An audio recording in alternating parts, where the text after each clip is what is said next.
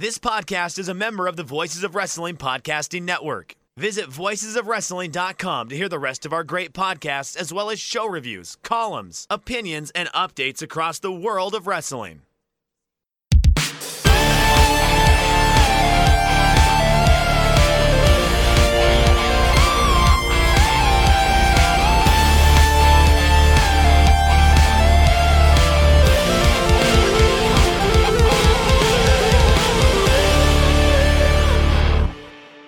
Welcome, ladies and gentlemen, to episode 5 of The Good, the Bad, and the Hungee. My name is Tyler Fornes, and with me today is Fred Moreland, my co-host. How are the home renovations coming? They are nearly done, and thank God for that. I am so tired of this nonsense, but everything's going well on that front. How about these Vikings? Oh my gosh, they are trying to kill me, Fred. They are literally trying to kill me with how they're playing the game of football, but somehow they're 4-1, so it's hard to truly complain. Don't count yourself out like that. There's plenty of ways to complain even when your team's good. Take, for example, my Cleveland Guardians baseball fandom and the fact that I had to sit to the, was it the 15th inning the other day for that never-ending playoff series? So that was rough, man. Oh yeah, that is a really scoreless game into almost a second game of baseball. 15 innings. Hey, you know what? At least they did not have the ghost runner, and that walk-off was a true walk-off. We'll take that as a win. But let's jump into the AEW because, Fred, we have a lot to talk about, and it's all wrestling war related, which is awesome stuff. Jon Moxley officially signed a 5-year extension that was announced over the weekend, and what was really funny about it is everybody who announced it with the press release had the exact same tweet, which I found incredible, that he had signed an extension with AEW, and that include mentorship and coaching responsibilities. Just not even trying to make it your own. It's the company line stuff, and I found it really funny.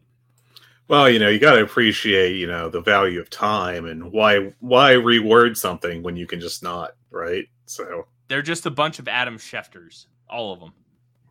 Sources are reporting exactly this thing that this press release says.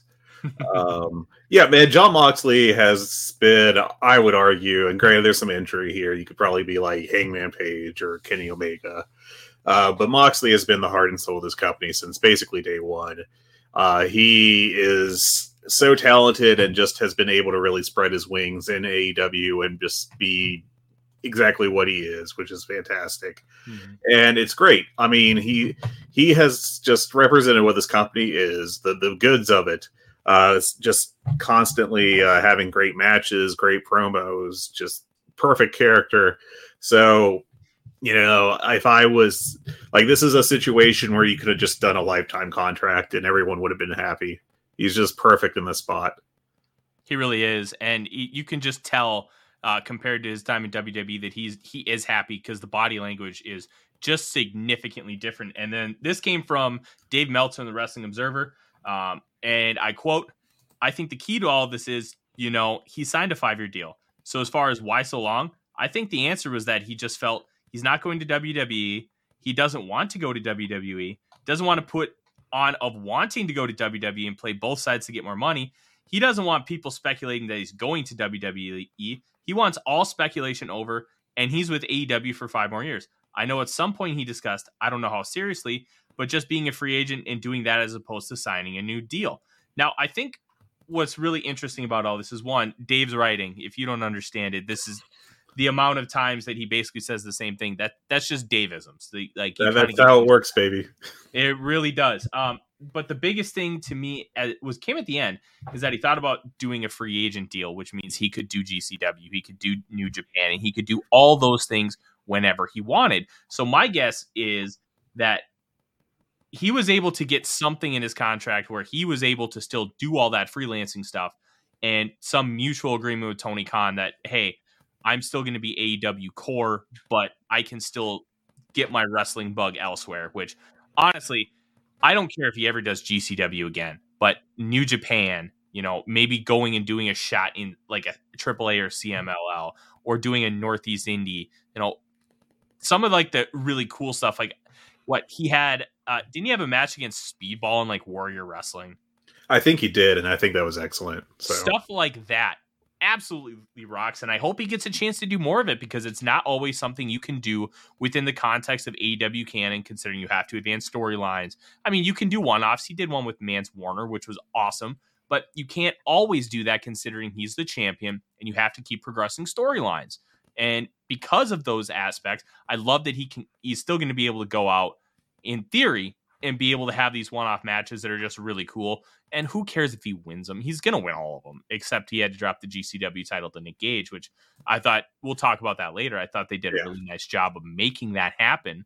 But seeing these cool kind of quote-unquote dream matches, I think was a really nice touch for him to be able to continue to do that. Yeah, and I think it really fits into not just what he wants to do, but also helps, I think, AEW's role in the world of wrestling, where they are kind of the cool promotion in the sense that they will work with other companies in a very public way. And I think that is beneficial to the company itself. Now, I know that Meltzer said rather offhandedly, so it was really hard to tell if it was a report or speculation on his part. So, giant asterisk here. But he made it sound like he thinks that Moxley will not be working with GCW again, at least in the short term. I think AEW is, if you go back to the career of Marco Stunt, who was doing okay in AEW, is like, the mascot essentially of Jungle Express, and then he did a dildo death match with Effie, or whatever the exact gimmick was. Mm-hmm. And I think he may have also got concussed in that match, and that was basically that was essentially it for him in AEW, even beyond recovering from the concussion. So I think that Tony Khan may not be too fond of his people going to GCW, but that'll be something to watch to see exactly how it plays out moving forward. Yeah, absolutely. Obviously, we know that Jon Moxley is completely different from Marco Stunt, but the core concept of GCW and an AEW talent continuing to go over there does have some credence. Speaking of AEW talent, Andrade decided that he wanted to try and get fired, so he started a fight with Sammy Guevara. He was told on Tuesday that he would not get fired if he threw punches. They had security prep to keep them apart. It didn't work. Multiple sources talked to Dave Meltzer. 3 of them said the same thing, and one was almost identical in saying that Andrade started the fight and was the one that threw punches, and Sammy did not. Apparently, according to one of those Meltzer sources, Andrade hid in the hallway and ambushed Sammy. He did it anyway to try and get fired. And what really is intriguing about this whole thing is that this is a wrestling war. And we saw stuff similar, but not too similar with this, with guys like Jeff Jarrett in the 90s and jumping back and forth and trying to just get as much money as they can, which is awesome. More of this should happen in pro wrestling. These guys should try and make as much money, and it makes things more interesting. But doing it in this way, knowing that you want out of the company and intentionally trying to start a fight with a guy who has had his own issues with and outside of the company as far as public perception and just general immaturity. This was stupid. Like, there's no redeeming quality to this except it makes Andrade look like the biggest asshole. And somehow, throughout all this, Rush's hands are clean, and he's a squeaky clean babyface in the locker room. Like, you can't make this up. I love this ridiculous industry. Two of my favorite things that just little side notes on this on Twitter was, one, Andrade bouncing around last week, even before all the Sammy stuff broke out, and just tweeting, his little hints about how he wants out, and then just halfway through, just going, "Hey, Roosh, I'm retweeting you getting a job. Congratulations!" in the place that I want to leave. And then, secondly, after all this happened, Ricky Starks and MJF were talking a little trash to each other on Twitter. Seemed like probably in good fun, but who knows these days. And Eddie Kingston just replied to them and said, "Guys, playoff baseball and college football is on. Chill." So, I don't know. It's just a very ridiculous kind of situation all around. Meltzer has hinted, actually, after this happened, he hinted at people that were under contract with WWE but wanted out, back before AEW was around, in the early days of it, of trying to come up with ridiculous ways of getting fired. I know one he's mentioned is them failing drug tests on purpose. I don't know that anyone actually did that. But of course, he always told them that this isn't going to work. You're not going to actually get fired for this. And, it's a shame that Andrade didn't reach out to his father-in-law, sometimes buddy, and have that talk. There's no way that Tony Khan's going to release Andrade anytime soon if he can help it. Yeah. And the line that he said, I cannot remember what podcast it was on. He was doing an interview, and you can kind of tell where the gears in his head are turning, because he's like, I have only had a problem with a wrestler that I'm not going to name. Yes. Well, I'm going to say his name, Sammy Guevara. He knew what he was doing, and it was very calculated, and just awful stuff. Obviously, Guevara countered on social media, so he was still somewhat complicit in this. And there were some people in the back that were upset that he ended up getting the win in the main event. But I'll tell you, when you watch that match on Dynamite and you felt the heat in the building, that was heat.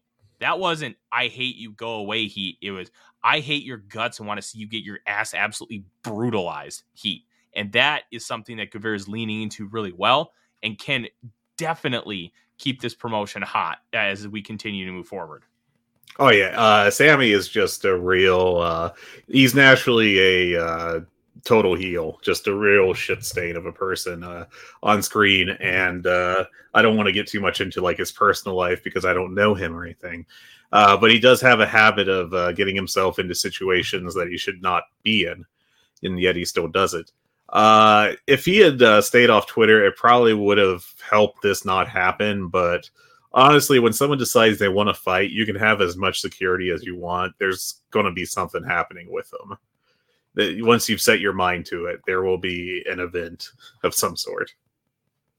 Yeah, this is definitely not the end of the road as far as any kind of drama with either Andrade or Sammy Guevara, or potentially between the two. We do know that Sammy and Eddie Kingston ended up squashing their drama with a handshake in the back, which always a good sign to see adults figure it out, especially wrestlers who are just, they're wired up completely differently than the rest of us. But as a result of this, the match between 10 or Preston Vance versus Andrade, which was Mask versus Career, ended up getting canceled for Rampage, and they modified that to a Dark Order versus Death Triangle Trios match, which main evented the live Rampage. And I wonder if we're going to end up getting this match at some point down the line. Honestly, I don't care if they do, because they had not really done a good job of building it. So, frankly, I think this is kind of a blessing in disguise with regards to the booking of the Mask versus Career match. I think that if you're going to have a Mask match, you should at least make it mean something, right? And with 10 largely being on the sidelines this year, at least as far as television is concerned, I don't see where you've really done much to build up that match, with specifically that stipulation for it. So I think it's to their benefit that it didn't happen. No, it absolutely was to their benefit. Other news. Let's talk about the rating here for Dynamite. Fred. Before we jump to the rating, I want to ask you, what would you do with Andrade now if you were Tony Khan? I would grant him a conditional release where he could wrestle wherever he wanted except WWE. Get him out of my locker room. Let him do whatever he wants, but he can't go to WWE till his contract's finished. I would probably not do that. What I would do is I would just freeze his contract, at least for quite a while, because the complaint would be, well, you're wasting money. The amount of money that a contract that Andrade would be making is minimal to Tony Khan. Like if let's say that Andrade is getting a cool $1 million, just to say that, right? A flat number makes it easier. Yeah. And what is the Khan family worth? $8 billion. $8 billion. Let's just do a little math here. Make sure I got enough numbers. It's 1/8,000th of their net worth. Yeah. Yeah, that is less than 0.01%, or just over 0.01%. They could take that hit if they want to. I hear like Meltzer and others will be like, well, you can't just waste that money. man, when you're that rich, you can. Like, that's just the fact. Like, you hear about like these sports teams that'll, like Albert Pujols before his late season resurgence. Like, when he was with the Angels, he was so bad they were like, well, we'll just pay you $30 million a year to go away so we can have the roster spot for someone that can hopefully play. Like, that's just part of the doing the business. It 100% is. Whatever you do with Andrade, it just feels like his time in the locker room is probably minimal at this point, and he kind of did it to himself, and it's really frustrating because this is a guy who's incredibly talented, who can have great matches with all these wrestlers in AEW, especially how many work rate guys are here. And he's just, his start in AEW got a little derailed by the fact that he was paired with Vicky Guerrero, which, outside of the fact that they are both Spanish in heritage, made zero sense. And now he's just kind of derailed his whole career in the company just because of attitude issues. Like, look, I get it. Triple H is in power and nobody could have predicted it. But at the end of the day, you made a commitment. And if they're not willing to let you out of it, you need to honor it and be a professional. Yeah, it's very disappointing what he did, and specifically how he decided to try to accomplish it. I mean, honestly, just don't show up to work if you'd rather do that. And I think that'd probably work out better for him. If you want to jump, you want to jump, and that makes sense. But I feel like that it's an oversimplification when people say, well, just don't sign the contract, because the alternative is not really getting paid well for a while. And that's not very appetizing. But I think that, once you do sign a 5-year contract, you have to have some realism about it. And it's not like he was being used super well by Tony Khan, but at the same time, he was getting, like a semi push, like a solid mid-card kind of guy level deal. And if, you're so unhappy about that, you want to jump immediately to WWE, I'm not really sure that you're going to get the kind of push there either, at least long term. If he were to have already jumped over, I'm not sure what Andrade at the tail end of 2023 looks like. Just, but that's part of it. I don't know. I mean, I guess we'll see. There's always the possibility that they'll be able to smooth this over, I guess, but I'm not really holding my breath on it. Yeah, I'm not either. We'll just kind of see how it continues to play out. If he does what Sammy and Kingston did and just kind of ends up burying the hatchet and tries to move forward with a positive light, or if he just continues to be a train wreck. We'll find out. This Dynamite rating, Fred, both good, and I guess it's nothing's really bad. 1.038 million viewers, 0.33 in the 18 to 49, down a smidge. Number 2 on cable, just behind the Real Housewives of Beverly Hills. Most importantly, the season finale, because those two have kind of flip-flopped between 1 and 2 for the majority of the summer. Honestly, you wish the 18 to 49 was a little higher, but they're consistently getting over 1 million viewers, which I think is a net positive. Yeah, that's a nice step to finally be able to reach consistently. So, a lot of the people that are particularly bothered by all the backstage drama that's been going on with him, and let's be clear, that's not desirable. You don't want the CM Punk situation. You don't want the Andrade situation. But, even with that, they're doing quite well right now. It does feel like they are not as hot as they once were, but their numbers are still quite solid. So I think that they can't be anything but happy with that TV rating. Yeah, exactly. And obviously last week was an aberration, finishing 9th on the night, but almost everything was Weather Channel related. And then one of those was Tucker Carlson, who I did not watch the Tucker Carlson show last Wednesday, but I can almost guarantee you that it was weather related because that was the big story throughout the course of America. Honestly, consistent rating. So nothing really to look at there. Let's talk about Saraya, Fred, because she apparently is cleared. She got physical in the ring after the match on Wednesday.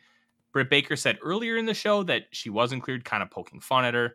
And AEW has done everything to tell you that she's cleared without actually saying that she's cleared. So until they officially announce it, I think we can assume that she is. But how do you think that they've done promoting her in that sense and continuing the storyline of we really don't know, kind of leaving everybody in limbo? It's very odd. I thought it was odd when last week they didn't really advance it. Instead, they just had the whole terrible segment. The week before, I guess I should say. But on this past time, I felt like they did pretty well. They kind of put her on the back burner a little bit and let the rest of the division stand out, which was a smart move, particularly considering how she unintentionally overshadowed the entire division, not in like a good superstar way, but in a bad, poorly booked way. I thought that having Britt in a very heelish way, so it was obvious what she was trying to say. Cut a promo about how Saraya will never be cleared, and then Saraya getting in the ring and throwing elbows and forearms with Britt was I thought it was pretty good. I mean, it's pretty clear what's going on. The only reason I had any pause at all was just the angle the week before that really didn't accomplish anything positive. But I'm cautiously optimistic at this point. I'm not like particularly jazzed about a Saraya match, but I think it's pretty clear that she is going to have one.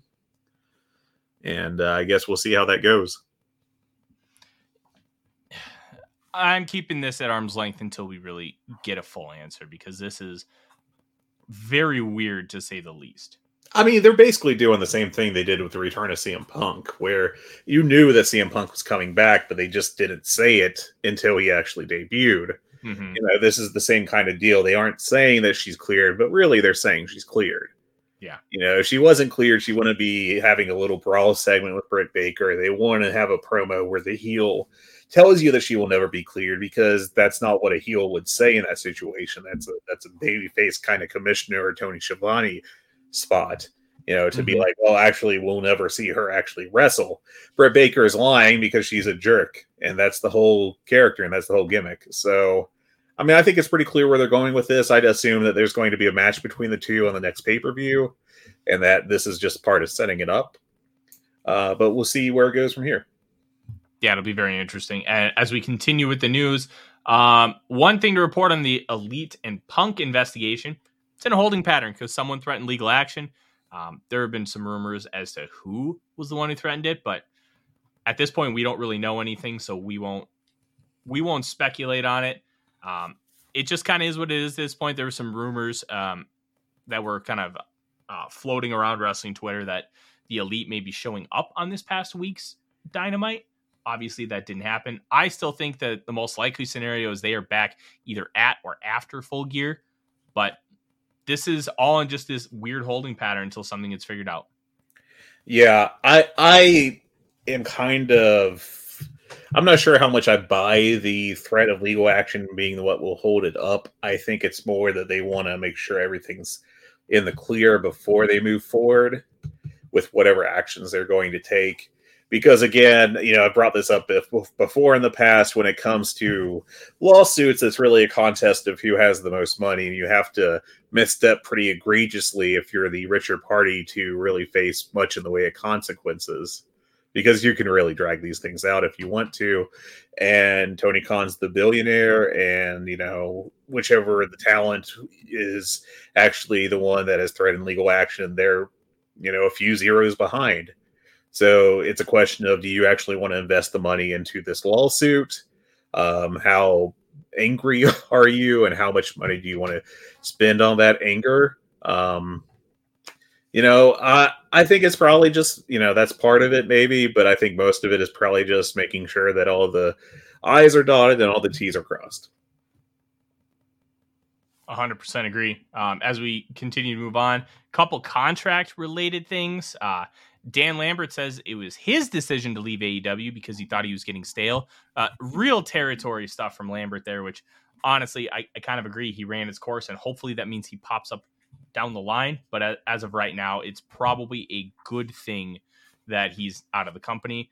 Roosh is AEW full-time, which... locker room leader. Just the cleanest babyface in the world, Roosh. Honestly, I think he's been a great addition to AEW. He's done jobs clean. He has done everything the right way, and he is a different type of wrestler to add to, I'm going to say, eclectic group of wrestlers, just because there's so many different styles on the roster. And that is by no means an insult. It is actually a compliment because No, the it's really roster good. is so well-rounded, and Roosh adds a different element because he is a lucha-style brawler who's not going to give you super work-ratey stuff, but he's going to build up matches, and they're going to mean something when he's in the process of doing them. And I think that it's great that he's in AEW, and this could lead to some really fun stuff down the line.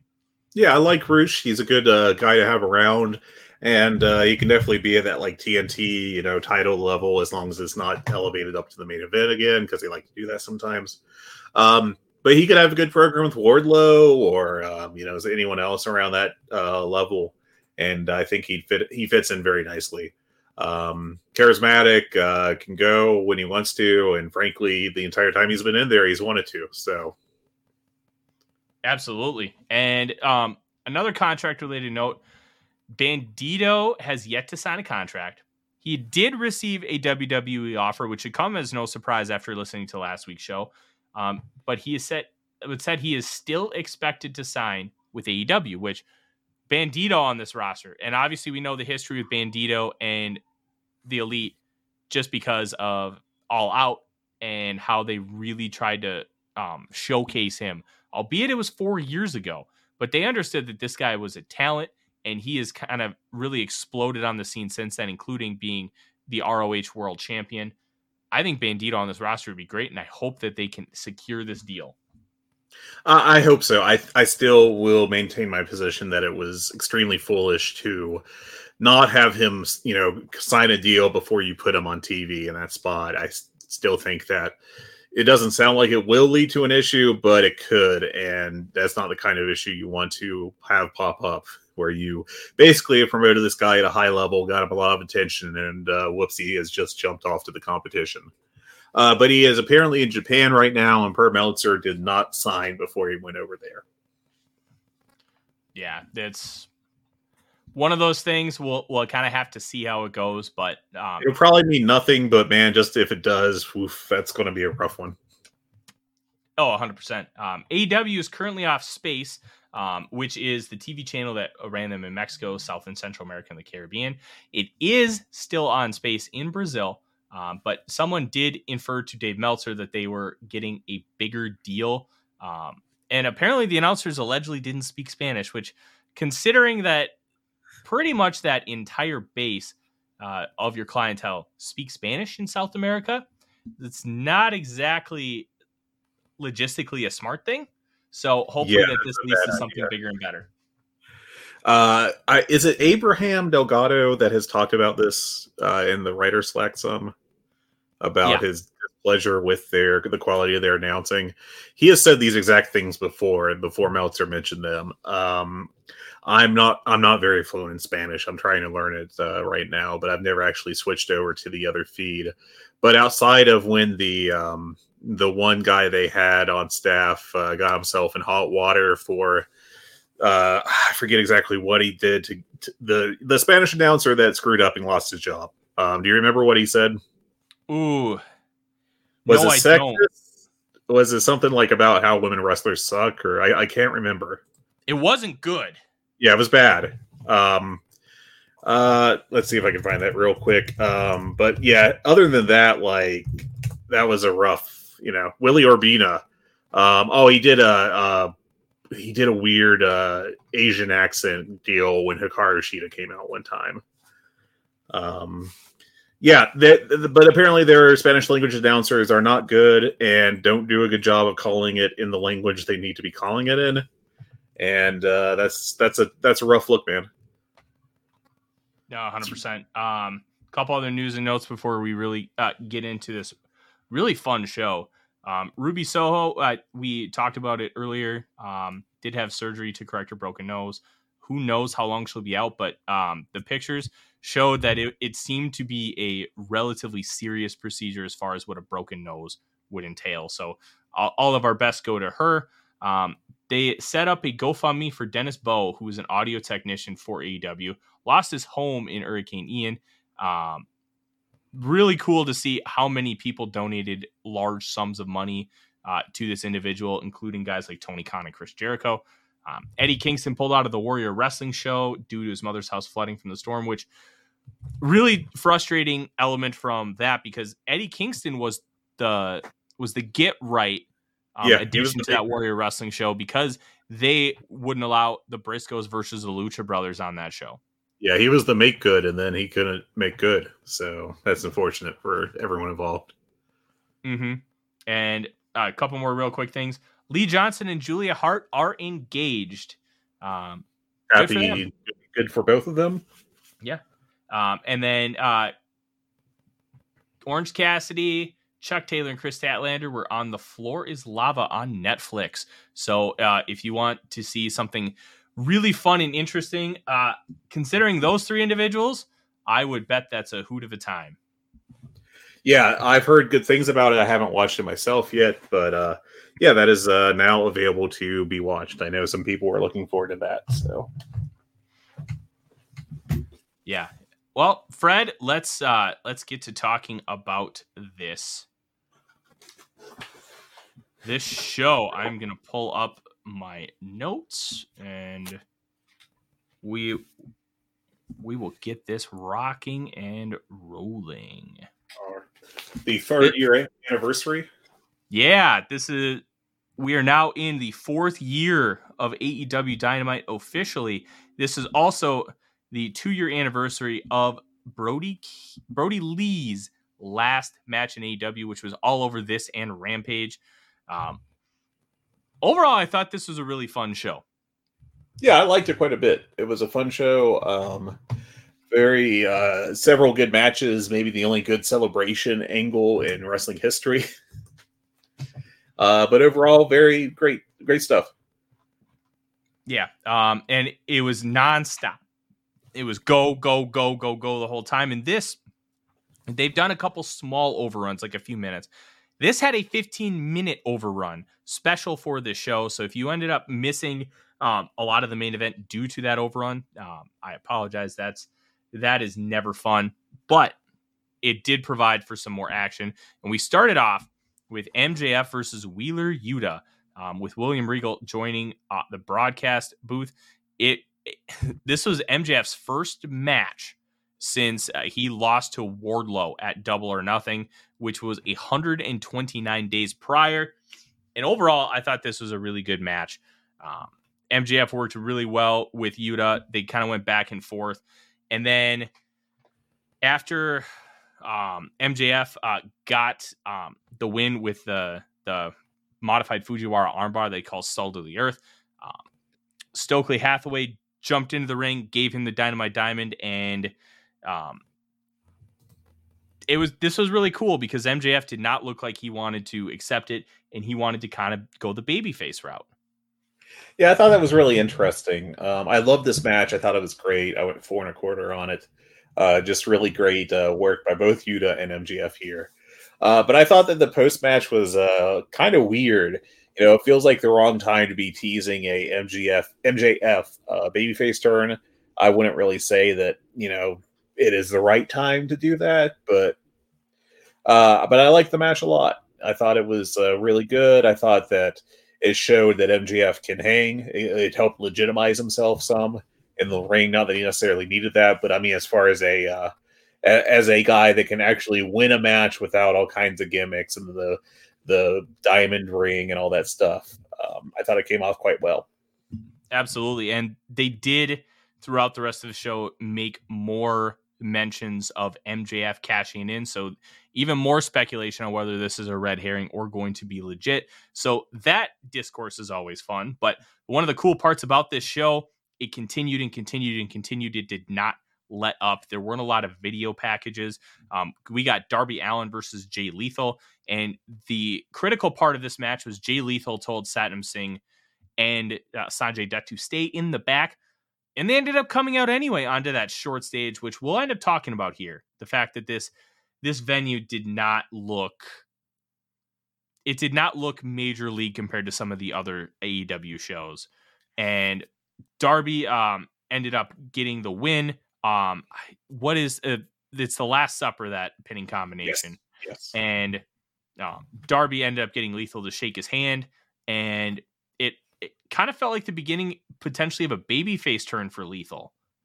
Yeah, it might be. I feel like that's oddly timed unless you're bringing back Ring of Honor as an actual separate thing, and in such circumstances, trying to position Jay Lethal as like the Ring of Honor original babyface kind of situation. Mm-hmm. But I like this. It was very solid. 3.5 stars, just a good match. I thought it was weird to have the handshake angle right after the MJF Feud handshake angle. They were really pushing the Ring of Honor stuff hard last night, or hard on the show, I should say. And it's kind of unusual for like the 3rd anniversary of AEW to spend so much time on Ring of Honor, I thought. Yeah. Not bad necessarily, just unusual. Let's talk about it because who was it? I know Wade Keller was really bothered by it. That's who. Wade Keller said specifically mentioned that AEW mentioned ROH. I think 64 times, and during the show, I'm like, look, breaking out the tally marks. Yeah, and you know what? This is incredibly stupid because one, Wade Keller is a smart guy. He understands the wrestling business. So why does he not understand that wrestling's canon is AEW's canon, and ROH doesn't have TV right now? So Tony Khan is promoting his other promotion on his main show while intermingling the storylines. Like, it's really simple. Yet Keller just seems to want to be negative about AEW, like he thinks he's Mike Tenay. There's a situation with AEW. It's kind of funny. I mean, first of all, I know that we're doing an AEW podcast. I know that I'm generally quite positive about the promotion, but that's not to say that there are not things to criticize about it. And it doesn't even have to be like big things like the Soraya, mishap of 2 episodes ago, but just small week-to-week things you can nitpick and point at. But it feels like that people just can't criticize AEW like normally. Like, it has to be this, not only is it bad, but it's actively killing the company and they're all going to die and it's really bad and you should feel bad for liking it kind of stuff. And it's kind of a AEW derangement syndrome sorts. Like, you just can't leave it at, I thought that the booking on this was weird or bad. Like, you have to elevate it to some really disastrous level that it isn't deserved. Because I don't think there's any real sign that, like, the giant air quotes here, casual fans tuned in to watch Dynamite, but were like, oh, there's all these mentions of Ring of Honor, and I can't handle it mentally. Like, my brain is just melting right now. They hit, they're still, their TV ratings are great. Their ticket sales are down, and that's a separate issue. Eventually it may bleed into the TV ratings, which would be a major point of concern. But it's just very weird to me. There was another fairly high profile guy, and this isn't like even the Eric Bischoff guys type that have that are either financially tied to the company that AEW is trying to compete against, like Road Dogg and Booker T. But there's the Eric Bischoffs, the type that have figured out that if they talk bad about AEW, they will get a lot of attention from a certain segment of the online wrestling fandom and financially benefit from that. But even the people, the people like Keller that don't have that kind of situation, they like to just amplify everything, I feel like, out of proportion. And for example, another thing, Dave Meltzer does this a little bit. He's not as bad as Keller, but Meltzer will like constantly bring up, oh, they have so much talent there. I think that they shouldn't be signing people.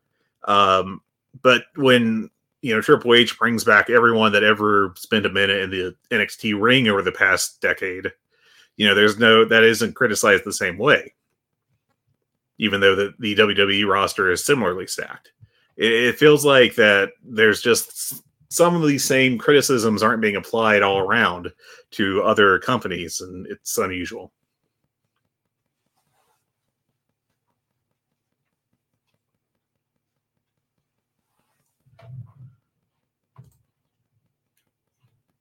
If you're talking, Tyler, you're on mute. Hey, I did it again. Oh, I am so talented, Fred. We're going to leave that in there just because it's funny and I deserve to be buried. So I think you mentioned it earlier, and if you didn't, I was thinking it. It's the WWE derangement syndrome, where everything that WWE does is right, and if it's different, it's wrong. And so much of this has been implemented in our brains because WWE was the main form of American wrestling over the last 20 years. And it's tough because it's okay to be different. It's okay to try something new. And you can have great wrestling presented in a different style. Just look at worldwide, like Lucha, Japan, and even just within Japan, there's multiple different types of wrestling. There's deathmatch, there's work rate, there's like dramatic performance. Like, it's okay to be different. You don't have to be within the context of one script, one style. Like, just look at like football. How many different types of offenses and defenses are successful? You don't have to do it in one specific way in order to be good. And even within football, like on college football in particular, when you watch a game on Fox, is a different experience than on ABC or ESPN, than a different experience from NBC, how they do it. There's different ways to present wrestling just as a television project or product, I should say. Mm-hmm. And AEW shoots things differently. They don't script everything. And, I would say, that the lack of scripting has been overall a large positive for them. Is it fair to say that there have been people that haven't benefited from the lack of scripting? Yeah, sure. There are probably people that would have done better if they had someone script their promos for them. But at the same time, I don't think you would have had as excellent promos from all these great talkers on the AEW roster, whether it be Moxley, CM Punk, going on to MJF, all these guys. I think even Jack Perry probably does better with unscripted than scripted, just from what I've seen of him. That's just my guess. And I wouldn't really qualify him as even a good promo on an average day. Having more creative freedom typically plays out well, I think, for your average high-level wrestler. But like the idea that you can't talk about Ring of Honor when it's already integrated into AEW is kind of absurd. I mean, it is absurd. It's not kind of. I mean, they're working it into the show itself. I don't see anything wrong with that. I don't see anything wrong with it either. And it bothers me that there are so many people that think that it can only be one way. And the people that are arguing that are basically showing their ass. I mean, when I hear that, like, it makes it hard for me to take any of your actual criticism seriously.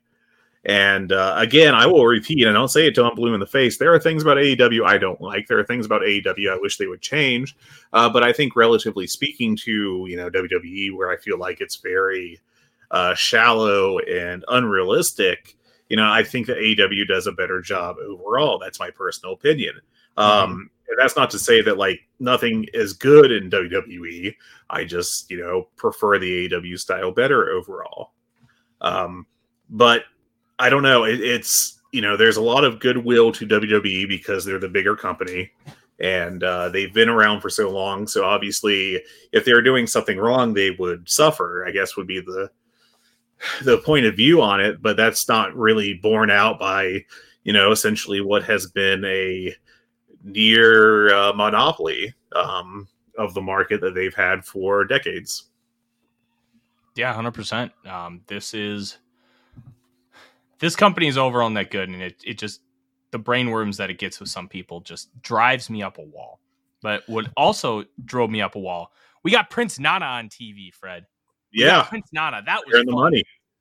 Like I love it. Just the little things that this company does to bring back and appreciate the history of wrestling is great.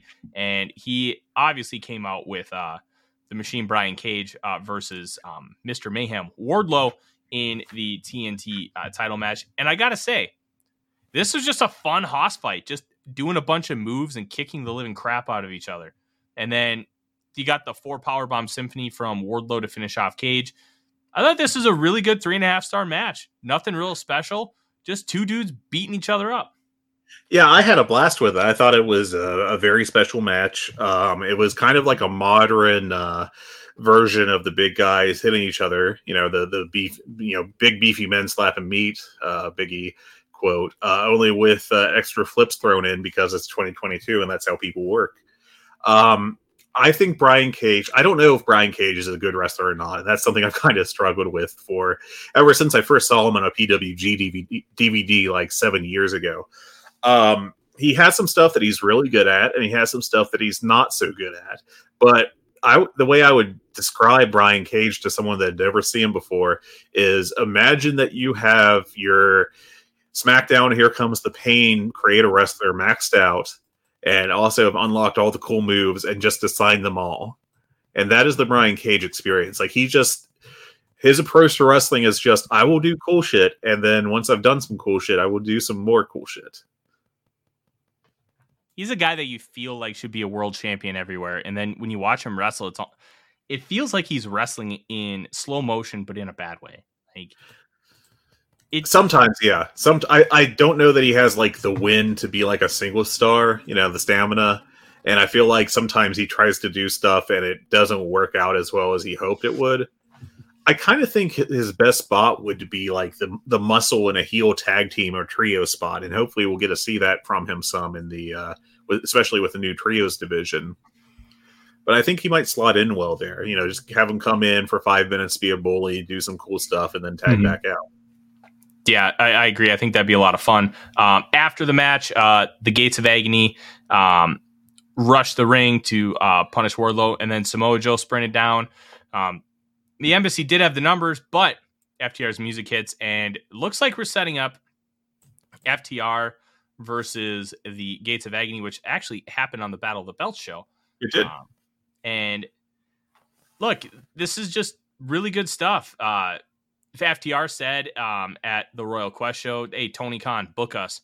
And he did. They got a show, and they got to do a match, and we'll talk about that in a little bit. Mm-hmm. And Britt Baker had a pre-tape. Saraya will not be competing in AEW. Doctors have not cleared her to compete, so I guess that makes this my house now. And then that led into the trios match, which was AEW Interim Women's World Champion Toni Storm, Athena, and Willow Nightingale with Saraya in their corner. Versus Jamie Hayter, Penelope Ford, and Serena Deeb with Dr. Britt Baker in their corner. This was fine, but I think the most important part of this match was, one, Nightingale got the win. Yes. And then you had Britt Baker come in. They were starting to kick everybody's ass, and then Saraya ended up getting physical. And I think those were the two most important parts of this match. The wrestling itself was fine. I really like Willow Nightingale, and I think she has a future, especially as like a plucky baby face. But those two things were what I really took away from this match. Yeah, those are the two big takeaways. I actually liked this match quite a bit and thought it was the best women's match in a couple weeks at least. I thought everyone looked good and had their working shoes on, and for the practically everything was landed well. So I thought it turned out quite well in that regard. Willow Nightingale. My wife made this comparison first. She really reminds me of like NXT era Bayley, the super bubbly. Ooh, I like that. Yeah, she's got so much charisma. She just feels like a natural babyface star, and she's really been winning over the crowd with every appearance over the past few weeks. I'm very optimistic about this. I really hope they keep pushing her. I've been saying this, I think, ever since we started the show. Basically, I think she is a potential star if they handle her right, which basically would amount to like not, having her be a jobber at this point. But I think she can definitely be something for them and help out the division. I 100% agree. And like she has a different look compared to a lot of the division. And I think that can really be a huge benefit for her because you do like to have variety, for both sure, in your men's and women's divisions. And she just provides a different look and energy than the rest of the locker room, and I think that needs to be a focus. She feels extremely organic when she's on the camera, just like a natural baby face. I'm all in on her. Absolutely agree, and I am all in on her too. And now comes the best part of the show: National Scissoring Day, and this was just as ludicrous and ridiculous as you could think it is. Billy ended up gifting them a giant gold pair of scissors because it was National Scissoring Day. It just awesome stuff. Great stuff. Just a complete goofball segment. We had Mark Sterling come out and be a complete geek, which he's great at being. We had Swerve come out and try to ruin the party, but of course, the love of scissoring in the nation's capital is just too much for them to overcome. And then they dropped the scissor leg drop on Sterling. He's still walking gingerly when it comes to Rampage a couple days later. But yeah, I thought this was a really fun segment. And I thought everyone came off looking good in it. Mm-hmm. Tony Schiavone was then backstage with Madison Rayne and Sky Blue. And that set up a tag team match for Rampage with Anna Jay and Tay Mello. And we will talk about that in a little bit. You're going to have to lead us through this one, Fred, because I had some issues with Hulu TV when I was watching. Hangman Page versus Roosh. What I saw was pretty good, but I had a lot of internet issues, so I did miss a good amount of it. Why don't you help us through?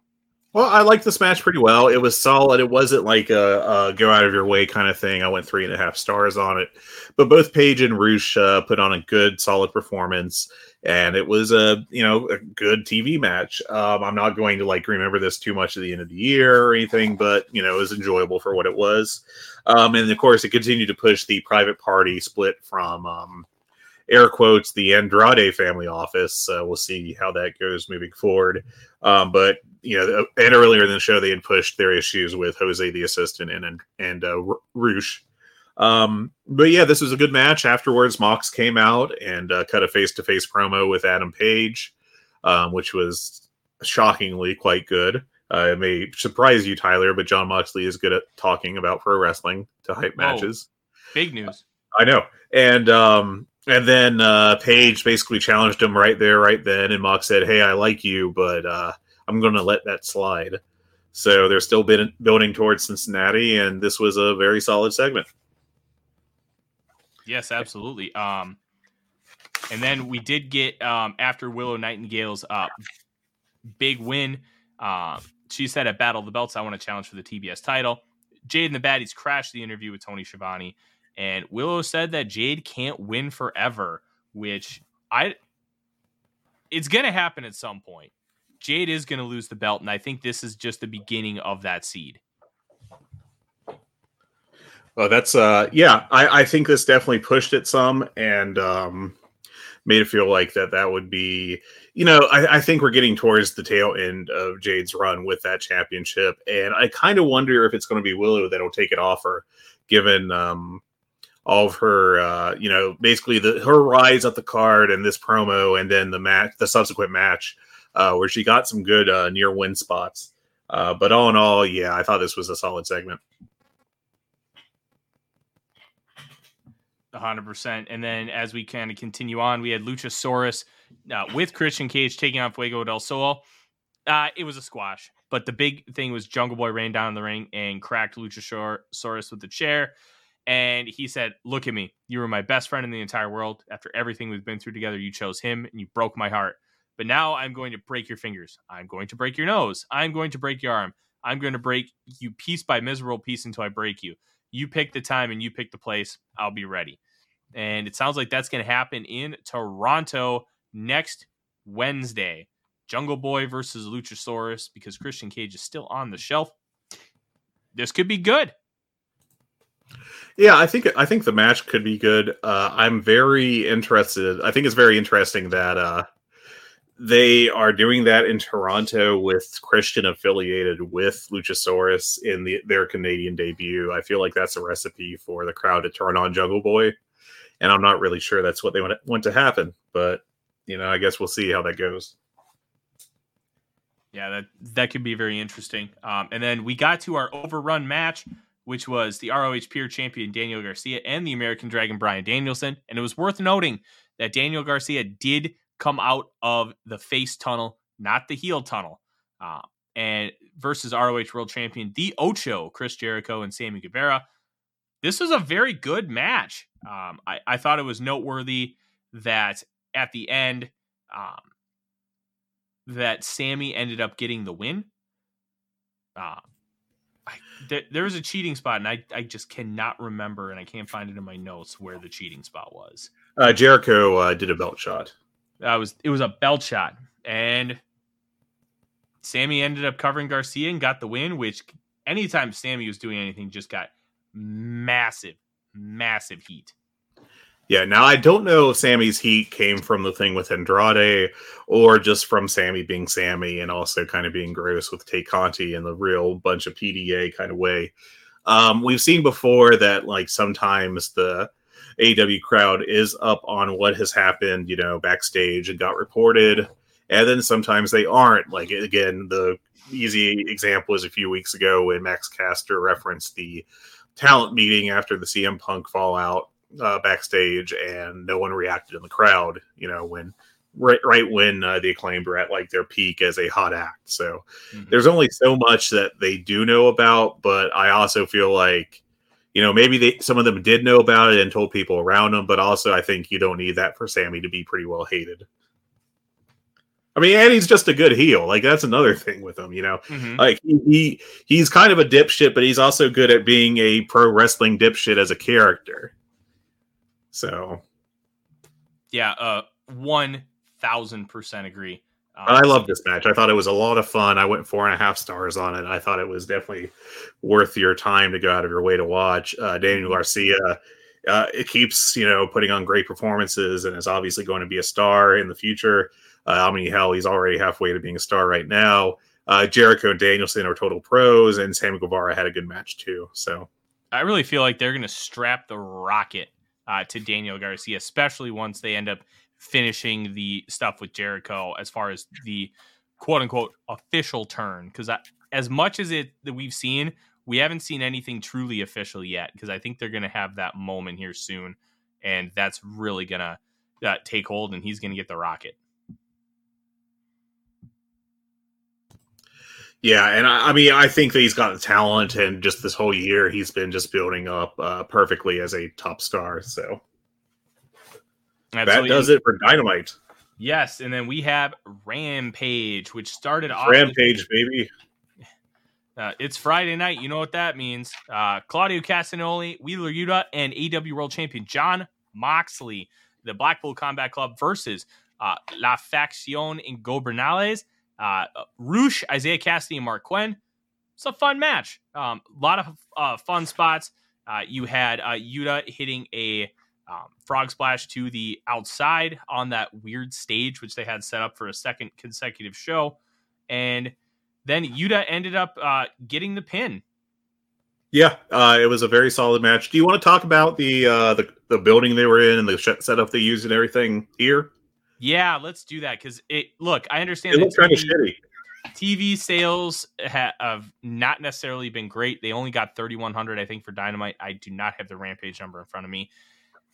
It looked very Bush League.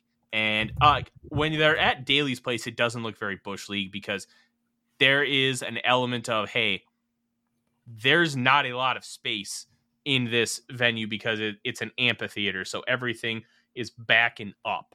Then you just kind of have that understanding, especially when they show the whole crowd and how the building lays out.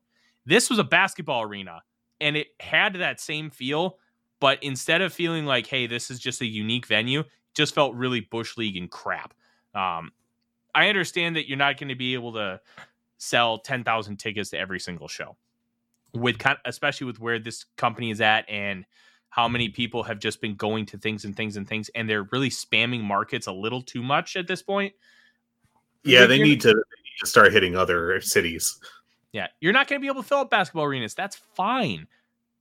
But if you know you're not going to be able to make them, you have to be able to figure out how to make them look better. And quite frankly, this looked like shit. Yeah, it was rough, man. And, the most recent update I'm seeing on WrestleTix, which is a great service if you care about these kind of numbers, is that as of Thursday morning, Rampage had, 2,200 tickets distributed. Granted, they still had about 36 hours to, the actual showtime, but still, that's not a great number. But it was only set up for 3,700. Yeah. That's rough.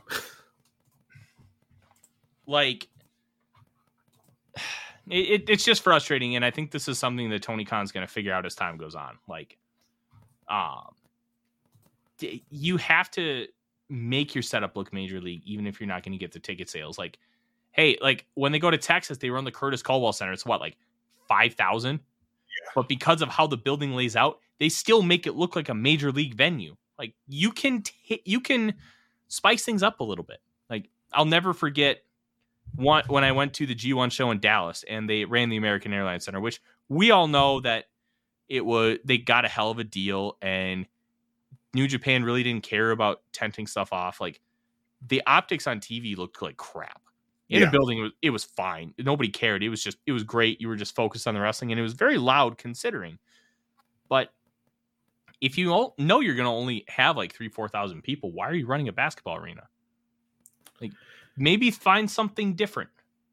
Yeah, now granted, this is the smaller Washington, D.C. basketball arena. It is the home of the Washington Mystics of the WNBA and the G League team, the Capital City Go-Go. What a name.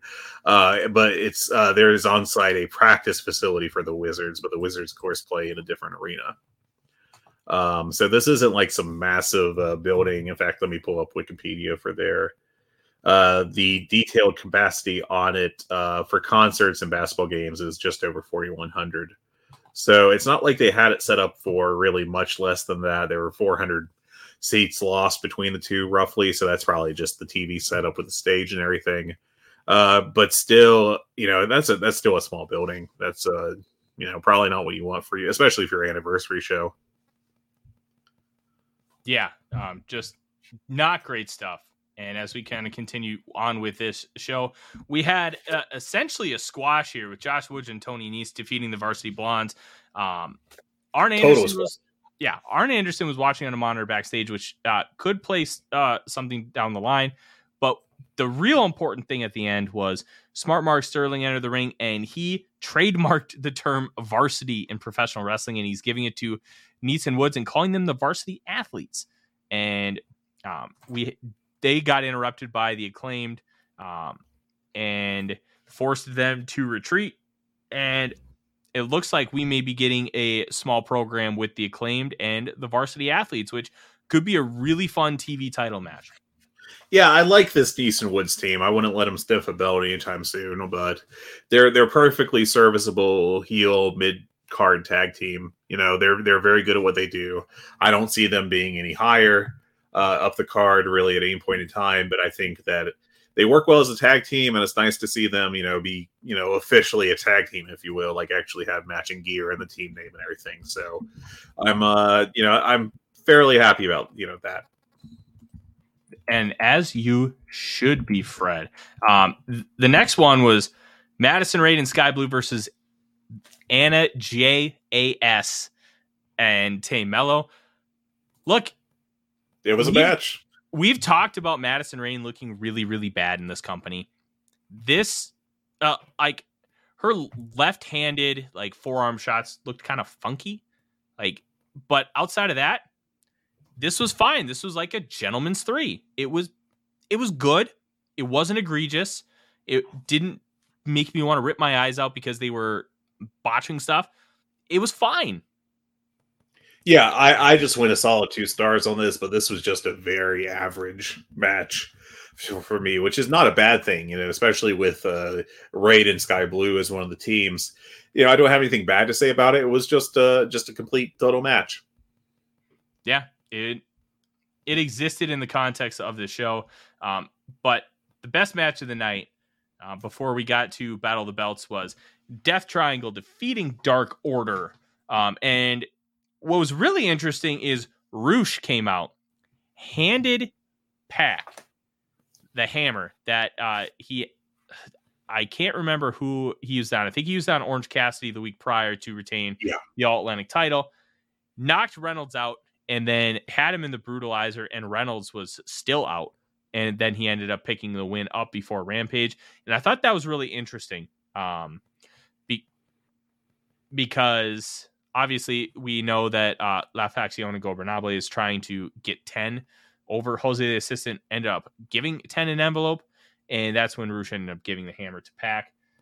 It was a very interesting element to this whole story, because now you kind of have Pac and Death Triangle in cahoots with Roosh. How is that going to play in? Or is this just another thing for 10 and it just happens the enemy of my enemy is my friend? Like, it was a very weird finish to the match that is going to have some consequences down the line. Yeah, and I think that it could set up several things. I think I'm not saying all these will happen. It could potentially lead to a split of the Death Triangle. Not that I necessarily want that, mind you, but Pac is definitely working as a heel while the Lucha Bros are total baby faces so far. It could lead to future finishes with Pac. One assumes that he'll be facing Orange Cassidy again in a rematch. Then for that match, you could have Pac win with another hammer shot. You could have Orange Cassidy, do a reversal of fortune and get the hammer shot himself. Or you could even have Orange Cassidy pick up the win with the hammer shot and then have a dusty finish where, if you remember, like 2 weeks ago, Tony Khan made a big deal about how, Paul Turner is going to help crack down on cheating, and then they promptly stopped doing that. But they could always just have a second referee come out and do the babyface actually used a hammer, so the heel should win and keep the belt kind of deal.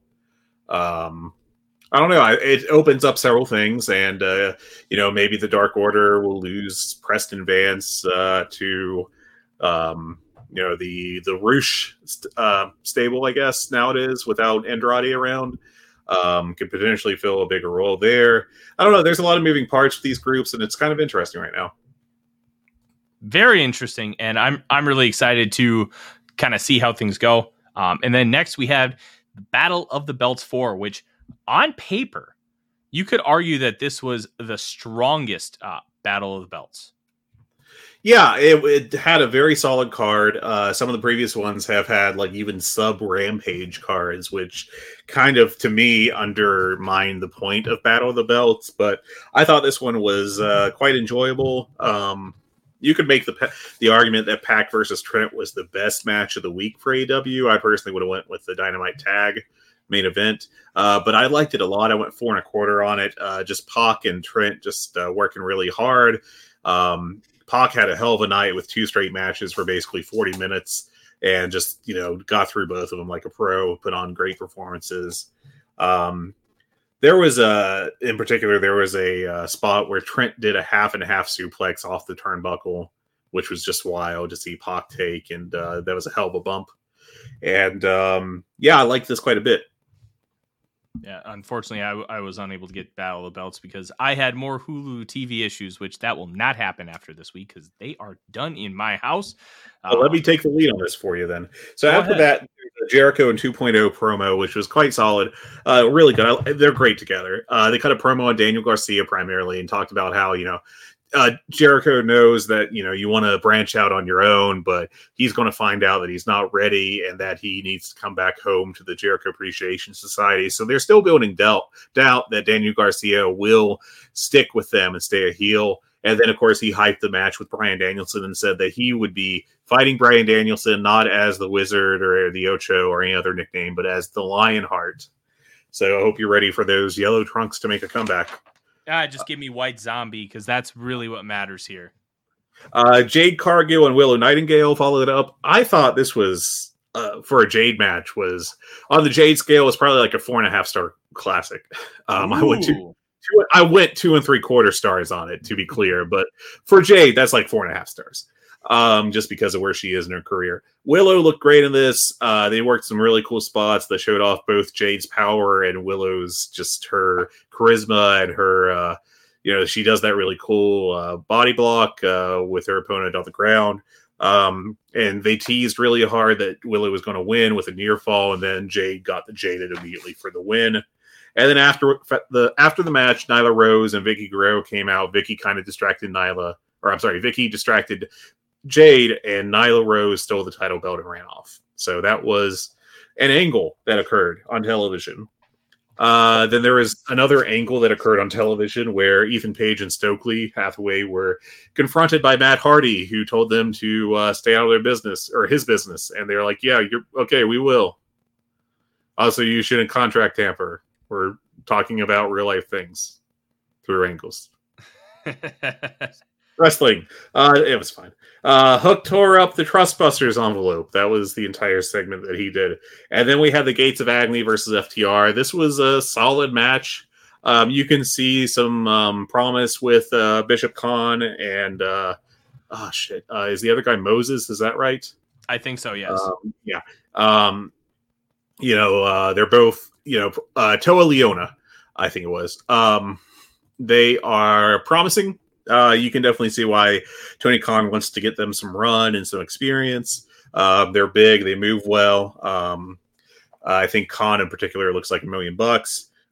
But this was, not up to the usual standard of an FTR match. If you're hoping for something high in the 4-star range, flirting with 5, this definitely wasn't what this was. This was just a solid 12, 15 minute TV match. FTR ended up winning. And then we had a kind of a repeat of the previous angle involving these guys where Brian Cage came out and then Wardlow came out, but oh no, the heels had the numbers and the advantage. And then Samoa Joe came out and ran off the heels, and that was the show. So Battle of the Belts was solid, perfectly acceptable. Make sure you watch the Trent Pac match. I would push that one pretty hard. And there you go. That was the show. Hey, fun stuff.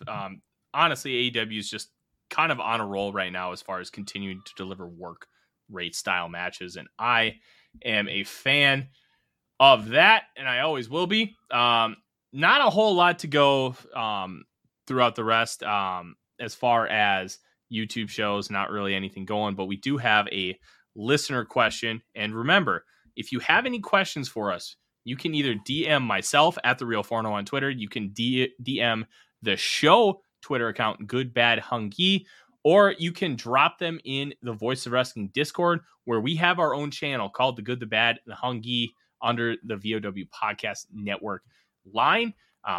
Freaking JGM asked, why do you think AEW has not fixed all of its audio problems? And Fred, you and I were kind of talking about this pre-show, and I'll let you take the lead here, because the one that we really came to a conclusion that was really bad was Grand Slam. Yeah, especially the taped aspect of it, because that was when the Great Muta made his let's be generous and call it a run-in. His walk to the ring, which granted, I'm not going to crap on that. Like, it's the Great Muta doing a run in the US. That itself is pretty cool. But yeah, like, apparently it got a pretty big pop in the building, and then when you watched it on TV, I was like, oh my god, did the Great Muta just die in front of a crowd? It sounded like nothing. Yeah, like no one cared. I don't think that they're so bad with their live shows when it comes to the audio stuff, but what they're really bad at sometimes, and it's very inconsistent, is the most maddening thing, is they can't seem to get their audio levels right on their pre-tape shows. Either it sounds like it's the old SmackDown vacuum cleaner, crowd where they're, adding in cheers, or else they just completely manage to deflate the crowd noise completely. It's very odd sometimes, and I don't know why that is, but TV production is hard, I guess would be my answer. You would hope they'd have it figured out, but I can understand why sometimes there's issues just because it's live, or, well, not live, but TV, just to repeat, is hard. But it's kind of surprising that it's such a consistent issue, but at least it's been a couple years since they had the audio from an NBA game completely broadcast over a match. So, right. I remember that. That was hilarious in all the worst ways. Yeah. They should figure it out. And obviously we're not going to expect perfection all the time, but considering that we're now over 3 years into this company, beginning with Double or Nothing back in May of 2019, you think that some of these issues would have been ironed out by now. And it's very frustrating that they haven't.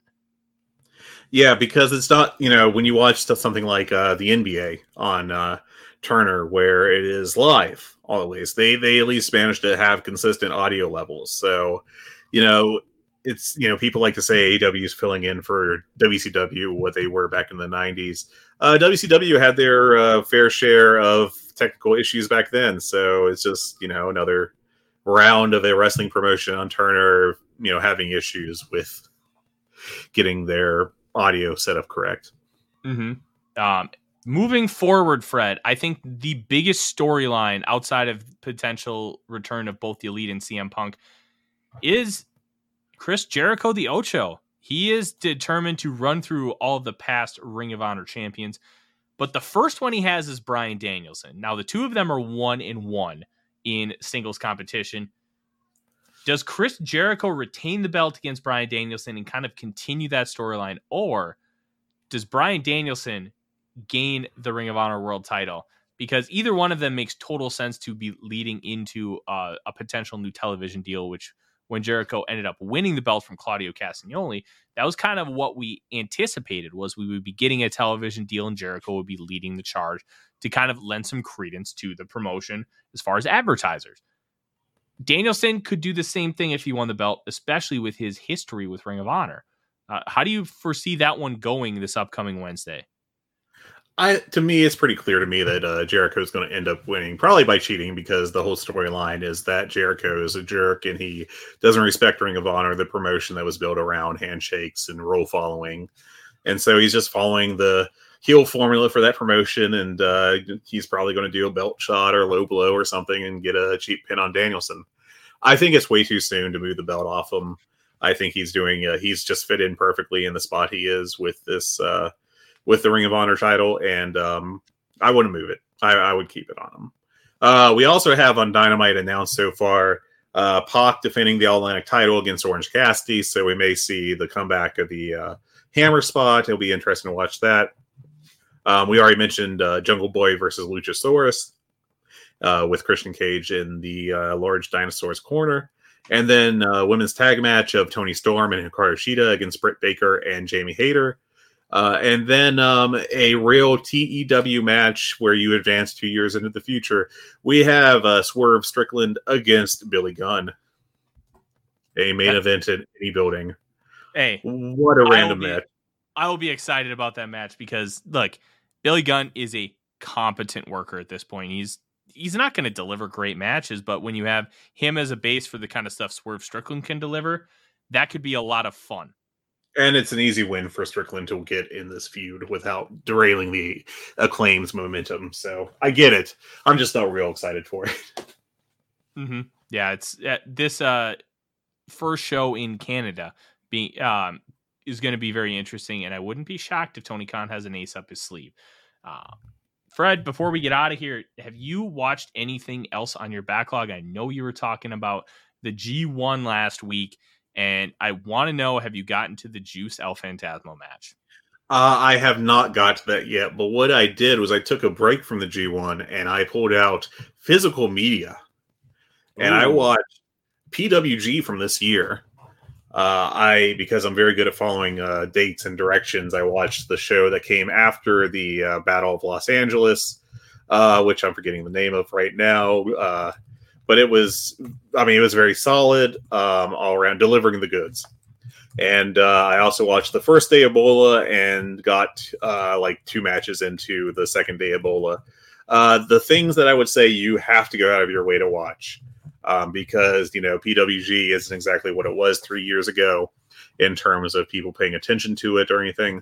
But make sure you watch Bandito versus Speedball Mike Bailey from the first day of Battle of Los Angeles.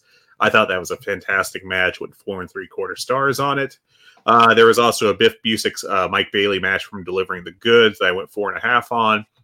Unfortunately, Biff Busick has returned to WWE as a coach full-time, so he was teasing a match with Super Dragon that I guess we will never see. Wait.